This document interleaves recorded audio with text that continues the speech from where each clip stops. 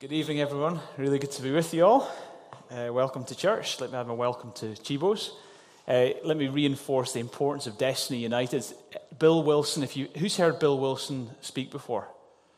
Okay, a few of you. You can't miss this guy. He is absolutely incredible. I think he's got 30,000 kids in his Sunday school in Bronx, New York, which is not the easiest place to have a Sunday school if you want to live. But he's an exceptional preacher. He won't just be speaking about kids. He will be challenging us as a church and taking us to another level. An amazing guy. I've heard him several times. We had him here a number of years ago. We hired the Dynamic Earth building for that event. And he's just brilliant. So come along, don't miss it. And it's going to be 11 o'clock instead of 10:30 here in Gorgie. All the locations will be together. It's going to be epic. Okay, let's pray, and then we'll turn to some things I want to share tonight. Father, thank you that you're among us. Lord Jesus, you're amazing. Thank you you're here because we are gathered in your name. And you know everyone here. And I know you have a plan for them. I pray that as I speak, you would speak. I pray you'd reveal yourself and help people tonight. Help me to share all that is on your mind and heart. In Jesus' name, amen. The former President George Bush. I'm getting William Booth and George Bush. Anyway, George Bush, former US president, turned up one evening at an old folks' home, and he was in conversation with an old lady who really didn't recognize who he was, and he said to her, "Do you know who I am?" And she says, "No, but if you don't know who you are, talk to the lady at the front desk. She'll tell you your name." Being sure of your identity is one thing that's incredibly important. For in any way in life, if you want to have any form of success or take any ground in life, you need to be sure of who you are. You need to be very clear in your identity. And one of the things about Jesus is Jesus was incredibly sure of who he was. He was very secure. And if you want a title for what I'm going to share on this evening, it's Jesus is Secure. We've been working through John's Gospel, looking at who Jesus is. And tonight we're looking at Jesus is Secure. We're in John chapter 7. I'm going to read you this passage. And as you go into this verse, these verses, and there's a lot of them, I'm going to take a bit of time to read the verses so we put it in context and then share things that are really going to help you. I really know this is going to help you tonight, so I want you to be ears wide open, ready, hearts open, and I believe God is going to speak to you. This is a passage where Jesus turns up in Jerusalem and the crowd was split big style. You're going to see that as we're looking at the verses. Some of them thought Jesus was great, others thought he was not great. Some of them thought he was good, others thought he was a deceiver. And at one point they say, "You're actually demon-possessed." Okay, so the crowd was seriously split. Let's go in there and imagine how you would have felt going into a crowd like that. And look how Jesus was incredibly secure and handled it very well. John chapter 7, verse 1. After this, Jesus went around in Galilee. He did not want to go about in Judea because the Jewish leaders were looking for a way to kill him. But when the Jewish festival of Tabernacles was near, Jesus' brothers said to him, "Leave Galilee and go to Judea so that your disciples there may see your works that you do.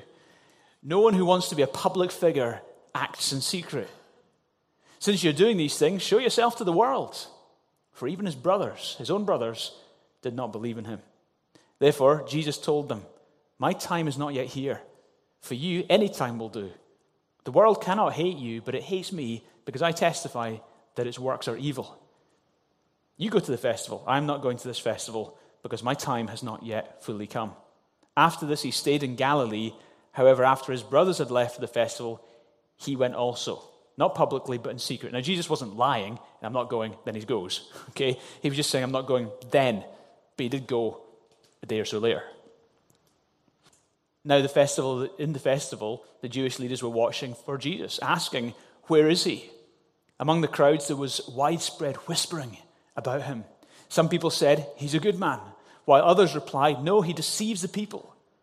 But no one would say anything publicly about him for fear of the leaders. Not until halfway through the festival did Jesus go up to the temple courts and began to teach. The Jews were amazed and asked, "How did this man get such learning without having been taught?" And Jesus answered, "My teaching is not my own. It comes from the one who sent me. Anyone who chooses to do the will of God will find out whether my teaching comes from God or whether I speak of my own." In other words, if you want to operate in true discernment, want to do the will of God. If you really want to do the will of God, you'll know if something's true or not. Whoever speaks on his own does so to gain personal glory. But he who seeks the glory of the one who sent him is a man of truth, and there is nothing false about him. Has not Moses given you the law, and yet no one of you keeps the law? Now that was a controversial thing to say in Jerusalem, which was the hotbed of religion, where everyone was so zealous for the Jewish law. Why are you trying to kill me? You are demon-possessed, the crowd answered. Who's trying to kill you? Jesus said to them, I did one miracle, and you are all amazed. Yet because Moses gave you circumcision, although it did not actually come from Moses but through the patriarchs, you circumcise a boy on the Sabbath. And if a boy can be circumcised on the Sabbath so that the law of Moses is not broken, why are you angry with me for healing a man's whole body, on a Sabbath?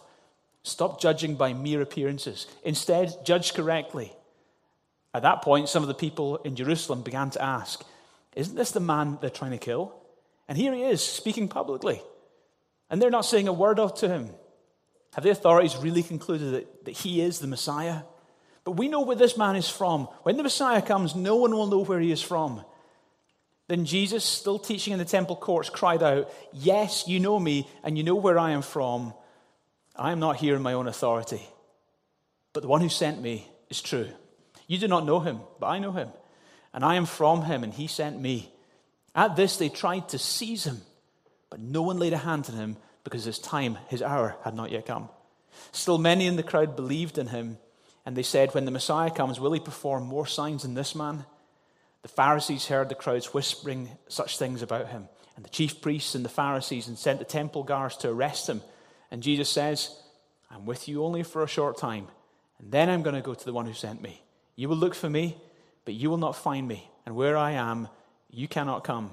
And the Jews said to one another, where does this man intend to go where we cannot find him? Will he go to our people who live scattered among the Greeks and teach the Greeks? What did he mean when he said, you will look for me, but you will not find me, and where I am, you cannot come? Oh, wow. So Jesus throws himself right into the midst of this situation. Everyone's got an opinion on who Jesus is, and many people have murderous intent about Jesus. Jesus splits the crowd, and do you know what? He still does. C.S. Lewis, the great author, made this comment about Jesus. He basically said that Jesus, making the kind of claims that Jesus made about himself, claiming to be divine, claiming to be God in the flesh, that to make such claims, either he was mad, kind of loopy, making claims that he really believed, but he was deluded, or he was evil. In other words, he knew full well that it was wrong what he was saying, yet he went ahead and said it anyway to deceive people, or he was completely true. That's the only three options you've got. He was the mad, evil, or exactly who he said he was. Now here's the litmus test. The proof is in the pudding. You know a tree by its fruit. No mad or evil person ever has produced hugely positive effects on planet Earth. No one. And yet you look at the impact of Jesus Christ on planet Earth. Here's some of what he and his followers have accomplished in his name, inspired by his teaching. The abolition of slavery, building of hospitals. In fact, in China, as far as late as 1935, half of the hospitals in China were run by missionaries. The development of the nursing profession, both here and globally, all inspired by the teachings of Jesus. The reforms of prison, the care of orphans and the elderly, the foundation of innumerable charities, for example, Red Cross, YMCA, Habitat for Humanity, and the list goes on and on. Pioneering work with lepers, the development of education worldwide. Again, until recently, 80% of all sub-Saharan education in Africa was carried out by missionaries. The ending of cannibalism and child sacrifice in several continents. Foot binding and the exposure of baby girls in China. The war against widow burning, infanticide, and temple prostitution in India, and the list goes on and on. Jesus and his teachings have inspired positive transformation globally. That is not the fruit of a mad or evil person. I am only left with one conclusion, as you are hopefully, and that conclusion is exactly who he claimed to be, that none other than the Son of God. And it's not just his life splits the crowd, it's what he did on the cross. This kind of sums up. This picture here is a picture of some graffiti, Roman graffiti. It dates back to 200 AD, and it's on the wall in Palestine Hill in Rome, where someone's carved this into an old ancient plaster wall dating back to 200 AD. And it's a picture of a human being with a head like a donkey hanging on a cross, and a man bowing before this person on a cross. And the inscription says, "A man worships his God." And the point is this: to the Romans, the idea that God would become a man and would suffer was a ludicrous idea. See, Romans, their view of any deity was that deities were heroic, that deities would never serve, that deities were there to be served, that deities would never suffer. And yet here comes Jesus, who is God in the flesh, and he dies on a cross and rises again. And the Romans thought that was ludicrous, but millions thought it was true. It splits the crowd. And if you think about it, it does split the crowd. The idea that God would become a man and die for all humanity and rise again is a crazy idea. Or it is the greatest news ever. You couldn't get greater news. Either it's the most ludicrous thing that God, the creator of everything, becomes a man and dies on a cross. That's either the most ludicrous thing, or it is the best news ever. Because if God did indeed become a man and die on a cross and rise again, it tells me, number one, I'm a seriously bad sinner. That's what it took to take away my sin. And it tells me, number two, I'm a seriously loved sinner. That's what he was willing to do to take away my sin. I'm blown away. I believe Jesus is exactly who he claimed to be. I believe that on the cross he paid the price for your sin and my sin and every regret we carry. And in his resurrection he gives us power to be transformed in life and in eternity. It's an amazing gospel. So going back to Jesus, imagine how you would have felt going to Jerusalem with all that controversy going on. Here's what I'm going to do in the next part of my message here. Very simply, I'm going to break down all those hundreds of verses that we just read, and I'm going to put them into a simple 3-point order. To be honest, I've got a 9-point message here tonight. Okay, I've got 3 sets of 3. I'm going to talk about 3 insecurities that Jesus and we would face in such scenarios. I'm going to talk about 3 securities you can have even in the midst of the insecurities. And I'm going to end with 3 secure responses we can make to such circumstance as Jesus faced. So first of all, 3 insecurities. Number 1, they question motives. You saw the crowd questioning Jesus' motives. In fact, it started with his brothers. Verse 3 and 4, it says, the brothers said to Jesus, "Leave Galilee and go to Judea so that your disciples may see the works you do. No one who wants to be a public figure acts in secret. Since you're doing these things, show yourself to the world." They judged Jesus' motives. They assumed, you just want to be famous, Jesus. You want to be a public figure. They were kind of mocking him. They judged his motives. It kind of reminds me of way back in the Old Testament, Joseph. Remember, Joseph had those dreams, and his brothers mocked him. His brothers totally misunderstood and thought, you're just trying to make yourself better than us. You're just trying to put your head above the parapet. You're just being tall. It's a kind of tall poppy syndrome. That's what Joseph's brothers did as well. I remember, it's not easy when people judge your motives, right? It's really hard. In fact, I remember when we bought this building way back in 2008, and we'd outgrown our Leith building. We'd gone to 3 services, and then we bought this building, and we started service here. And I remember a very public and good Christian organization in the city, a well-known, I'm not going to name them, but they wrote a public letter and posted it on their website to Destiny Church, publicly challenging us and saying, why are you moving into a new area? And please don't take people from other churches. And it was such a public questioning. Anyone who didn't know us would be left with thinking, oh, Destiny go into areas and take people from other churches. But actually, if they'd done their homework, they would have figured out that actually Destiny do everything they can to grow by reaching people for Jesus. And actually, if you know us, that's our reputation. It was such a horrible feeling to have someone publicly, read by thousands of people in the city that we love, kind of bring us into question. That's why it hurts.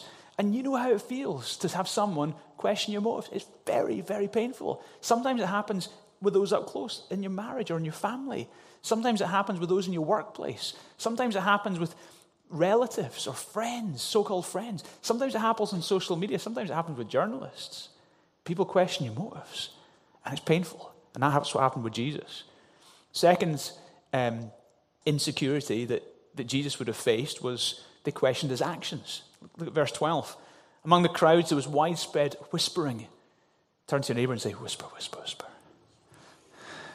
There was widespread whispering, just like there is this evening. Widespread whispering about him. Some said he's a good man. Others replied, no, he deceives the people. So what's the controversy about? Okay, well, a year and a half before this point, it's recorded a chapter or so before in John's Gospel, Jesus healed a man at the pool of Bethesda. And this man had been crippled. And Jesus healed him, which is awesome. And you think everyone would love him for that. And yet, half the Jews, it split the crowd because he happened to do that miracle on the Jewish Sabbath. Oh, and that broke all the rules. And so it split the crowd, and that's why all this whispering was going on. And the thing is, there are always voices. There are always voices. There are always voices that will try and stop you doing the will of God. Some of those voices will be in your own head, based on your own insecurities. Some of those voices will come from other people around you. And there will always be voices and the voices are designed to neutralize your effectiveness, stop you in your tracks, and stop you pursuing the call of God in your life. And Jesus even got those. Aristotle said this: there is only one way to avoid criticism. Do nothing, say nothing, and be nothing. I remember way back before we even bought our Leith building, when we were still meeting in the little primary school, there maybe was 30, 40 of us. Jen, you'd have been there, and Graham was there. And, a few of you were still connected. Way back then, we're in the church. And remember, we had a very well-known speaker come and speak at our church of 30, 40 people. And he's well-known. If I mentioned his name, you would instantly know his name. And he started a great organization that's well-known all across the UK. And he came and spoke at our church, and he was fantastic, really good. And me and Ange had him back for lunch at our place afterwards. And during lunch, he said, this is after him speaking at the church, he said, to be honest, I don't think the church has got a future. I think it felt rubbish. It didn't feel exciting. It didn't feel like it's going anywhere. I honestly think you'd be better off just plugging in somewhere else and just bringing this thing to an end. And it totally floored me. Man, those words went around my head so often on the back of that conversation. We didn't take his advice. He was wrong. He's done other great things, and I honor him, and I won't tell you who he is. But man, there's nothing more painful than when your actions are being questioned. Rick Warren said this. Rick Warren's a pastor of a great church in California. He said, being controlled by the opinions of others is a guaranteed way to miss God's purpose for your life. Gossip, whispering, it kills families, it kills churches, it kills communities, it kills workplaces. Don't participate in it. And don't let it affect your soul. It's just words. Third insecurity is they question Jesus' source. Verse 20, and this is really cutting. They said to Jesus, "You are demon-possessed," the crowd answered. That is the biggest misunderstanding in all history. If you're deeply committed to doing the work of God with your life, you're deeply passionate about doing God's work, and then someone comes along and criticizes you as being of the devil or a heretic or something like this, there's nothing more painful. I've been there. I've had that. I'm just me. I really love God. I do what I'm doing because I love God. If I wanted an easier life, I would not be doing what I'm doing. I'm doing what I'm doing because I love God. But I get criticized, and it's hard. It's brutally hard. And this was really cutting criticism. And again, I remember this is me doing my therapy tonight. I'm just sharing you all my stories. But let me tell you another story. An organization in the city, a Christian organization, had one of their volunteers who was working, and they worked with different vulnerable people in the city. And we had a precious lady who'd been in our church for a number of years, who'd gone through a horrendous journey in life, had gone through our counseling system, had been helped in different ways, and the pastoral team, both practically, spiritually, and emotionally, were helping her through things. And this organization, the volunteer in the organization, brought this lady a prophecy. And the prophecy was that God was saying that Destiny is really not a good place to be, and that you need to relocate to this other church, which happened to be the church she went to. And she shared this with us, and I thought, that's not a word from the Lord. What a messed up thing to say to someone, especially someone who's vulnerable. So we got in touch with the organization, and they reined that person and said, what on earth are you playing at? And they apologized profusely. But it was a horrible thing. Basically, they were saying, you're of the devil. This person should be here. It was a cutting thing, and it was hard. It's really hard. Jesus prepared us that this sort of thing might happen. He said in Matthew chapter 5, verse 11, blessed are you when people insult you. Oh, that's all right then. And persecute you, and falsely say all kinds of evil against you because of me. Rejoice and be glad, because great is your reward in heaven. For in the same way they persecuted the prophets who were before you. You know, insecurities can steal away your courage. Insecurities can make people quit too soon. Insecurities can stop destinies and kill passion, and they can put you into neutral. Beware. Insecurities are coming your way. They're probably already festering in your life. You've been affected by them from different sources, and you need to understand that Jesus experienced exactly the same. Okay, 3 securities. This is where it starts getting happy now. Say hallelujah. Okay, 3 securities you can have. Number 1, know who you are. Know who you are. Jesus knew who he was. Listen to verse 28 and 29. You do not know him. Jesus is speaking about the Father. You do not know him, but I know him because I am from him, and he sent me. Jesus completely understood God. You see, God is Trinity, Father, Son, Holy Spirit. One God, eternally existed in 3 persons, and Jesus knew, I am from the Father. Me, the Father, and the Spirit, we are one. One God. And I am from him. I've been sent from him. I am God in the flesh. He understood this. He was not in any shadow of doubt exactly who he was, and he was declaring it to them. Now here's the thing. If you think back to the earlier part of Jesus' ministry, remember when Jesus started his ministry and he went through that time of temptation in the wilderness? Can you remember how Satan tempted him? What was Satan's question? What was it? If you are the Son of God. He asked Jesus 3 times. If you are the Son of God, turn the stone into bread. If you are the Son of God, throw yourself off the temple and the angels will. Okay, if you are the Son of God, questioning his identity, questioning who he was. How did Jesus answer every time? Help me? It is written. Every time. It is written. Jesus was so clear in his identity because it was in black and white, inscripturated in the eternal, unchanging Word of God. And did you know your identity is also found in the eternal, unchanging Word of God? Go dig for it. Go find it. Become solid in what it says. Know what the Bible says about you because it's what God says about you. And God is your creator and he knows more about you than anyone else. And stand in what God says about you, not what others have said about you. And let that be your solidity in life. Know who you are. You remember Jesus before he went into that temptation? Do you remember he was baptized just before the temptation time? And remember what God the Father said to Jesus as he came up from the baptism? He says, "This is my beloved Son, in whom I am well pleased." And it was that very identity. If you are the Son of God, that was the very identity that Satan questioned. And Jesus knew it because he'd heard it from the Father and he knew what was written. He was so clear in it. Do you know from the Father your identity? Did you know that the Father would say the same about you? If you're a believer in Jesus, the Father would say the same about you. You are my beloved Son, in whom I am well pleased. I know some of you have no problem understanding, okay, I'm a child of God. I've trusted Jesus. I'm a child of God. But some of you would have a huge problem saying, I please God. Did you know that I please God? I please God.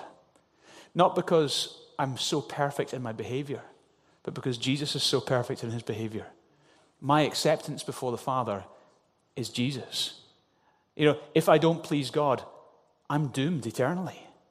Literally, it's not like, all right, I slightly please God. No. Either I'm completely accepted before the Father based on Jesus, or I'm completely rejected. There's no halfway house here.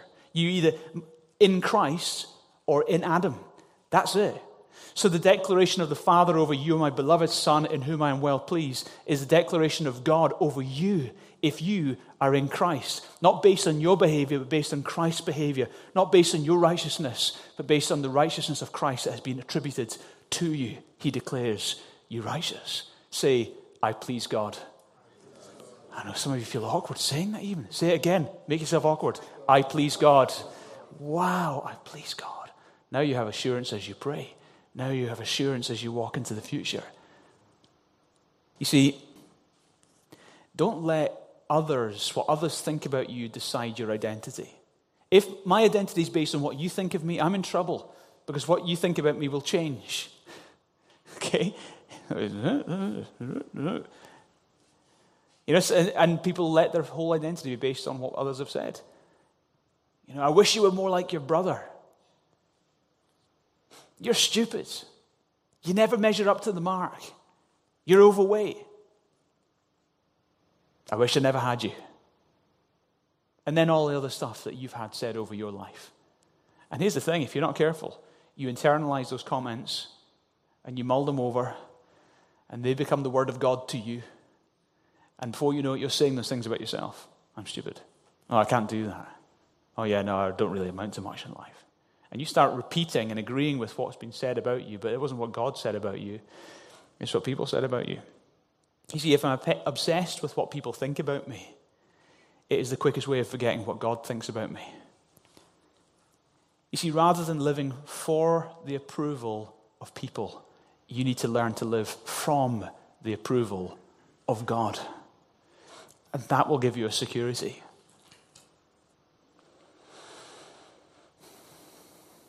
You see, some people have let their identity be based on the bad things that were done to you. Bad things done to you. But you need to know you are not what someone did to you. Some of your identity is based on the bad things you did to yourself. Things you're deeply ashamed of. And you can't take them back and you remember them all the time. And in your mind, that's what I am. I'm a this, or I'm a fool because I'm a this. But the great news is this. Your identity does not need to be based on what others did to you or what you have done to you, but your identity can be based on what Jesus has done for you. That Jesus' death on that cross and his resurrection, his identity, his righteousness has been attributed to you. 2 Corinthians 5:21. Read it with me, nice and loud. 1, 2, 3. Let's try again. We'll cue it better this time. Ready? 1, 2, 3. He made him who knew no sin to be sin on our behalf, so that we might become the righteousness of God in him. He became what you were so that you can become what he is. You get the righteousness of God because he took your sin on the cross. That's incredibly good news. Believe it with all your heart. Live in the good of it every day. You see, a Christian lives from their identity, not for their identity. And your identity is completely wrapped up in who Jesus is. You think about the crowd that Jesus was speaking to in this moment. Everyone was mixed up. Some people thought Jesus was this. Some people thought he was this. Some people thought he was good. Some people thought he was bad. But in that crowd, who in the crowd went on to change the world? The disciples. Because they're the ones who saw exactly who he was, or started to see exactly who he was. And as they saw who he was, they were transformed by him. And as you see who Jesus is and you realize what he's done for you, your identity will be transformed by his power and you'll become all that God wants you to be. The second thing, the second security you can have is know your season. Listen to what Jesus says in verse 6. My time is not yet here. And he said that sort of thing several times in this passage, but also many times through the Gospels. My time is not yet here. He was operating on a sovereign schedule. It says, verse 30, at this they tried to seize him, but no one laid hands on them because his hour had not yet come. Like, we're going to arrest you and kill you. No, you can't do that yet because my time has not yet come. No, I'm actually immortal until that moment. You can't touch me just now. 6 months' time, you will crucify me, but not now. Not at this festival. It's going to come at the Passover festival in 6 months' time. Jesus knew exactly the timings of his life, and therefore he was deeply secure. When you understand the timings of God, it makes you a secure person. Do you know your season? Listen to what it says in Acts chapter 17, verse 26, in the Amplified. He made from one man every nation of mankind to live on the face of the earth, having determined their appointed times. Say appointed times. Did you know that God has determined your appointed times? And the boundaries of their lands and territories. Did you know that God knew you were going to be here at this time, and he appointed your times? There's a time when you were born, and there's a time you will die, and there's time you're going to take these steps, and there's time you're going to go to these places and accomplish these things. God has got it all set out. He has a rich and awesome plan. Plug into him, connect with him, walk in partnership with him, and be secure. Do you know your season? In Ecclesiastes 3, it says, there is a time for everything, a season for every activity under the heavens. A time to be born, a time to die, a time to plant, a time to uproot, a time to weep and a time to laugh, a time to mourn and a time to dance, a time to search and a time to give up, a time to keep and a time to throw away, a time to be silent and a time to speak, a time for war and a time for peace. How can you be secure as a single person? Because you know his times. You see, if God wanted you married, you would be married. But he has a season. And you'll know when that season comes. There will come a season where you, okay, actually, now's the season for me to get married. And you'll know it before God as you're in prayer. And then you think, okay, that's great. Well, Lord, provide. But until that point, if that's not the season, then that's cool. Just know the season. That's really going to help you in these moments. Some of you are longing for children, and you're in this situation where every time someone falls pregnant, there's a yearning in your own heart and you don't want it to become a bitterness, but you're battling with that. But it's not the season yet. There will come a point where a season will change, and you'll know it. And I just want you to not be at the mercy of circumstance or the mercy of such deep, strong emotions. You know, you've unfulfilled promises. And you say, well, Lord, when will these promises be fulfilled? Well, it's not that God has ever lied. It's just that the timing has not yet come. You need to understand that God has timings and seasons, and you need to be, this is what will give you a security in life where you will know the peace of God in every situation you find yourself in. Thirdly, know your purpose. This is the third security you can have. Know your purpose. Verse 16, Jesus answered, my teaching is not my own. It comes from the one who sent me. Jesus knew he was sent. He was on a mission. Knowing you're sent makes you feel secure. You know, if you think, I'm just randomly here, then you won't feel very secure. But if you know, God has sent me, there is a destiny, God has a purpose, you will be secure. And Jesus was secure in that. When it was built for the White Star Line in 1912, the Titanic was the marvel of her age. At nearly 883 feet in length, the Titanic was longer than the tallest structures on Earth at the time. Over 1,800 people left England on the unsinkable ship, but only 675 arrived after hitting an iceberg on April 14th, 1912. It took the Titanic just 2 hours and 40 minutes to sink. While the Titanic was sinking in the North Atlantic, another ship was being built, the SS Medina. It was not nearly as large or as grand as the Titanic, and it made no claim to be unsinkable. And for years, it carried onions between New York and Texas. During World War II, it was converted into a troop ship and carried soldiers across the ocean. It was bombed and torpedoed, but the ship refused to sink. On one occasion, it was the only vessel in its convoy to reach its destination. After the war, it was sold as scrap, but rescued and converted into an Italian cruise liner called the Roma. Years later, it was sold as scrap, but rescued again, this time by Operation Mobilization, who called it the Doulos, and it became their missionary ship. For years, it has held the record for the oldest active passenger ship in the world. Since 1978, she has welcomed as a missionary ship over 20 million visitors in 450 ports in 90 nations where people have heard about Jesus on board the Doulos. Many lives have been changed and countless lives of people have come to Christ through it.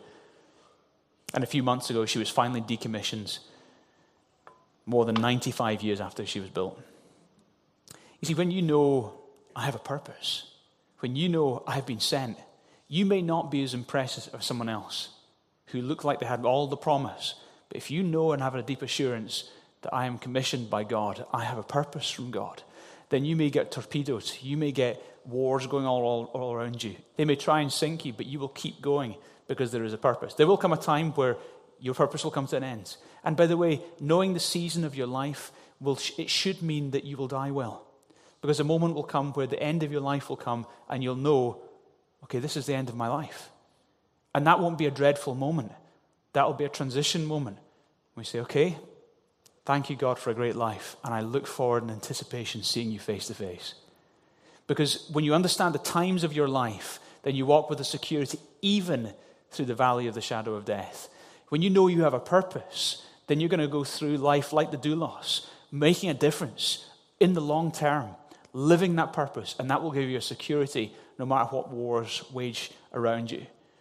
Why am I assured that North launch will succeed a year on from it launching?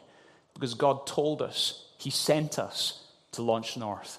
Why am I absolutely convinced that the South location that we haven't yet launched, but we're launching, God willing, in February? How am I convinced and so sure that we can go on that risky step and send out best part of 150 people to launch that South location?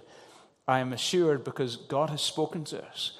And I know that this is God's purpose. And therefore, I believe it will succeed for the long term, for the glory of God. How is it you can be sure that what you are doing, or that where you are living, or that your immigration status, or you can be sure because you know every step you've been following the purpose of God, you can live with a security. So 3 insecurities. Secondly, 3 securities you can have. And then thirdly and finally, 3 secure responses you can make. And Jesus made these responses, and so can you. Number 1, don't let fear make your decisions. Verses 25 and 26. At that point, some of the people of Jerusalem began to ask, isn't this the man they're trying to kill? And here he is, speaking publicly. You know, Jesus knew full well they were trying to kill him, but he knew it was the right time to speak. So he didn't let fear make his decisions. He did the right thing in that moment. He spoke. He wasn't moved by fear. He was moved by God, by purpose. And you can be moved by God. You can be moved by faith. You can be moved by purpose, not by circumstances or fears. I remember when I moved to Edinburgh, I'd actually been offered a job in Glasgow. I just finished my degree in architecture, and the architecture department had offered me a job in the department, which was a cushy number. It was a good salary. Everything was set up for me in Glasgow. But I knew that God had called me to take a step to Edinburgh. And I also knew that on the back of a recession in the 1990s, there were not many jobs going, and there were hundreds of students who had just come out of the architecture school looking for those jobs, certainly, especially in the big firms in the cities.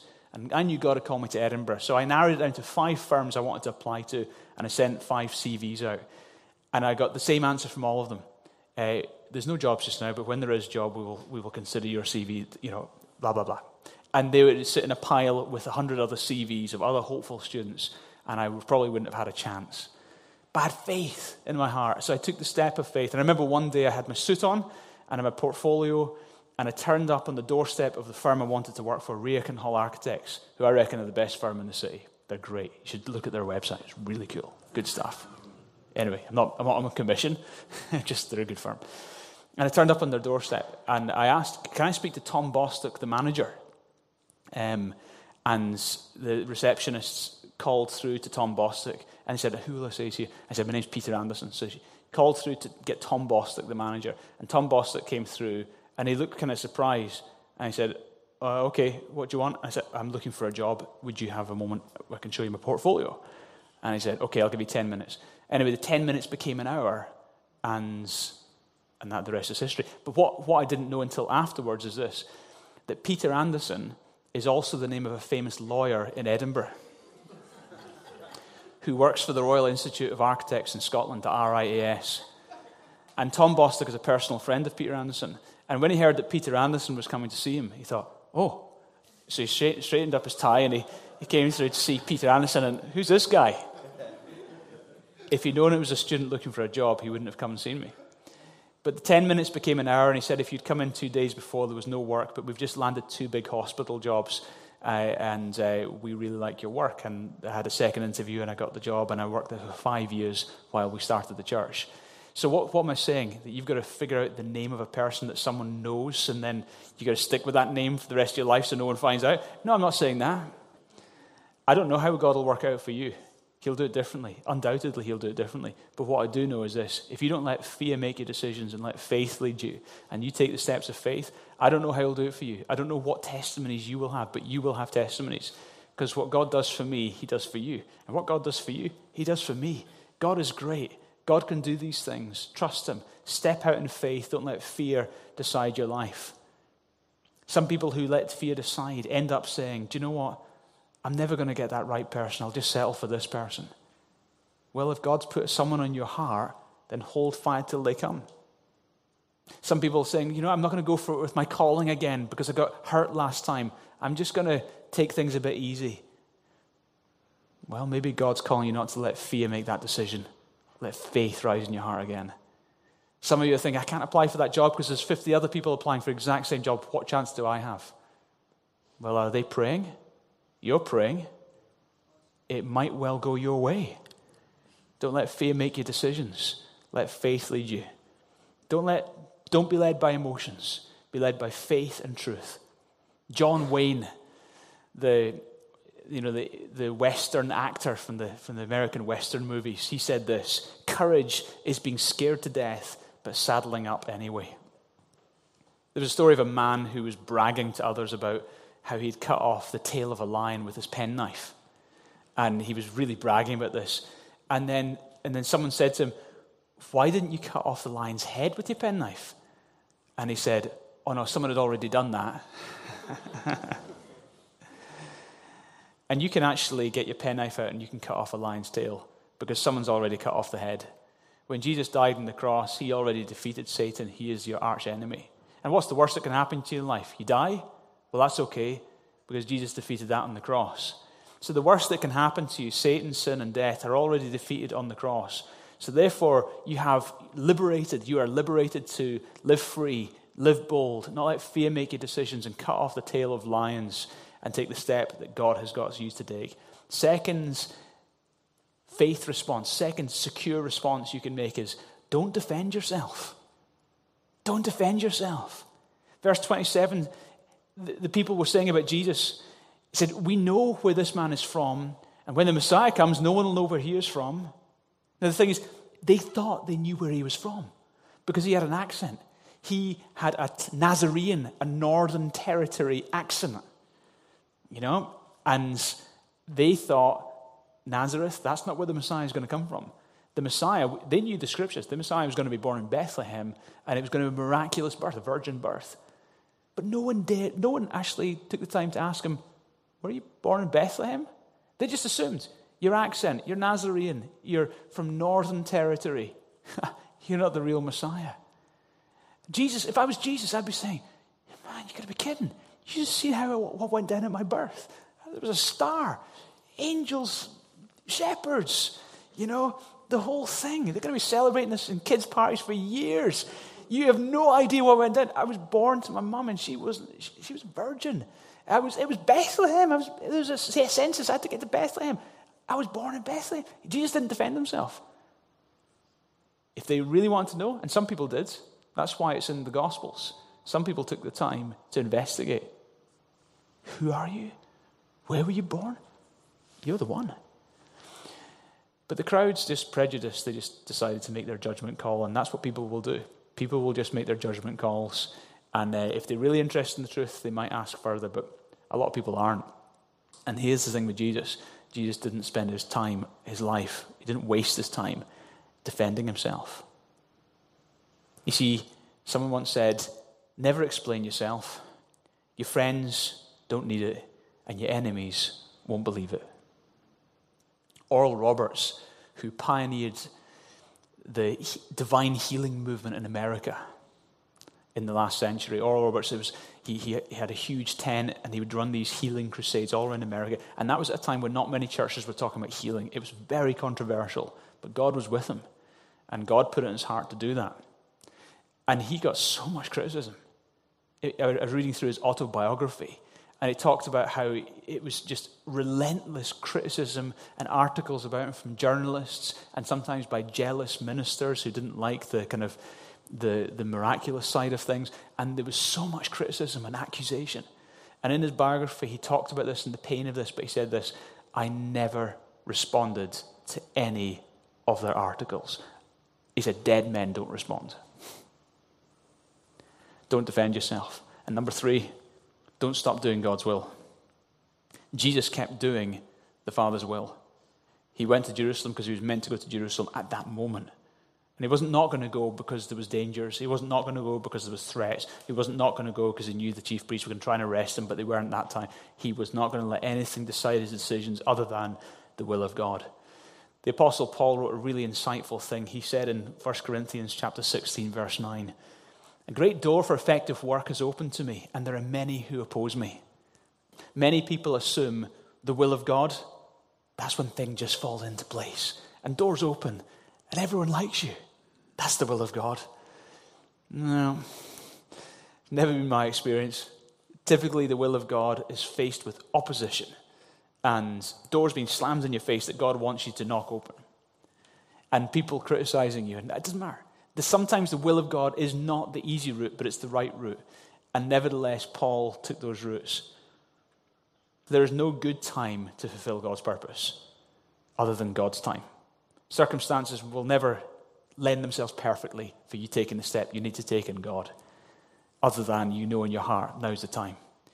I love this excerpt from John Wesley's diary. John Wesley was a hugely influential church leader in the 18th century. He and a few others literally brought transformation to the UK. This is what he says: Sunday a.m., May the 5th, I preached at St. Anne's. I was asked not to come back anymore. Sunday p.m., May the 5th, I preached at St. John's. The deacon said, get out and stay out. Sunday a.m., May the 12th, I preached at St. Jude's. Can't go back there either. Sunday a.m., May 19th, I preached at St. somebody else's. Deacons called a special meeting and said I could not return. Sunday p.m., May the 19th, preached on the street. I was kicked off the street. Sunday a.m., May 26th, preached in the meadow, chased out of the meadow as a bull was turned loose during the service. Sunday a.m., June the 2nd, preached at the edge of town, kicked off the highway. Sunday p.m., June the 2nd, afternoon, preached in the pasture. 10,000 people came down to hear. Galatians 6 verse 9 says, let us not grow weary, let us not lose heart in doing good, for in due time we will reap if we do not grow weary. You know, pursuing God's will for your life will mean that you get many insecurities coming your way. Jesus did, you will. But you can have 3 great securities. You can know who you are in God.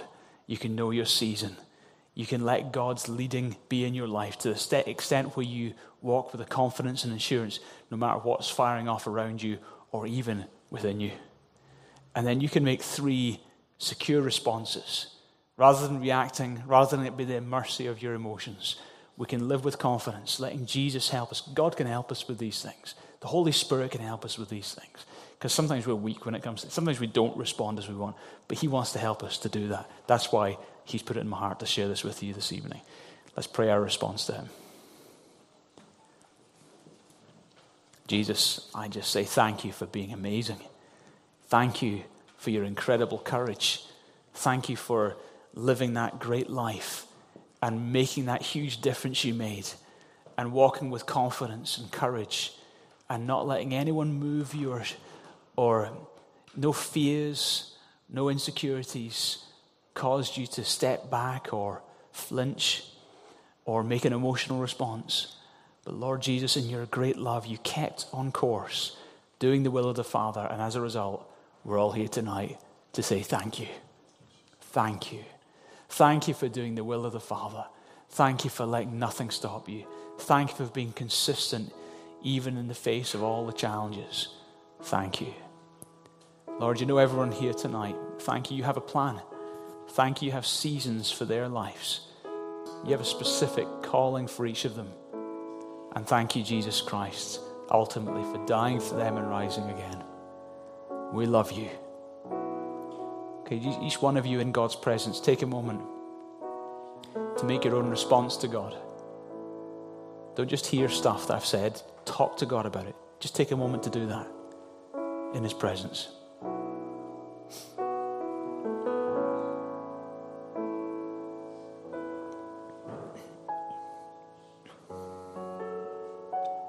While people are praying, it might be this evening that you never personally put your faith in Jesus. And I don't mean kind of vaguely, I mean properly. Put your faith in Jesus. Turn from your sins. Trusted Him to be your Savior. It will change your life. Or maybe at one point in your past you did that, but for whatever reason you've walked away from Jesus. Tonight, He is calling you back to Himself. If that's you this evening, I would love the privilege of helping you reconnect or connect for the first time with Him. And He's here, and very simply, all you need to do is pray from your heart and trust Him. He does the rest. If that's you, and you want to trust Jesus as your Savior, then I'm going to pray this prayer, and very simply, I invite you to repeat this prayer after me, one line at a time, and let this be your heart's cry to God. After me, under your breath, pray, dear Lord God, thank you for your love for me. Jesus, thank you for being willing to die in my place. In that moment, I believe you took all my sin, and you took the punishment that I deserved for sin, but you died in my place. And I acknowledge that I'm a sinner, and I needed you to do that for me. And I believe in the third day you rose again, and I believe you're alive right now. Thank you, Jesus, for doing that for me. Tonight I put my trust in you to be my Savior. I turn from my sin. I give you my life.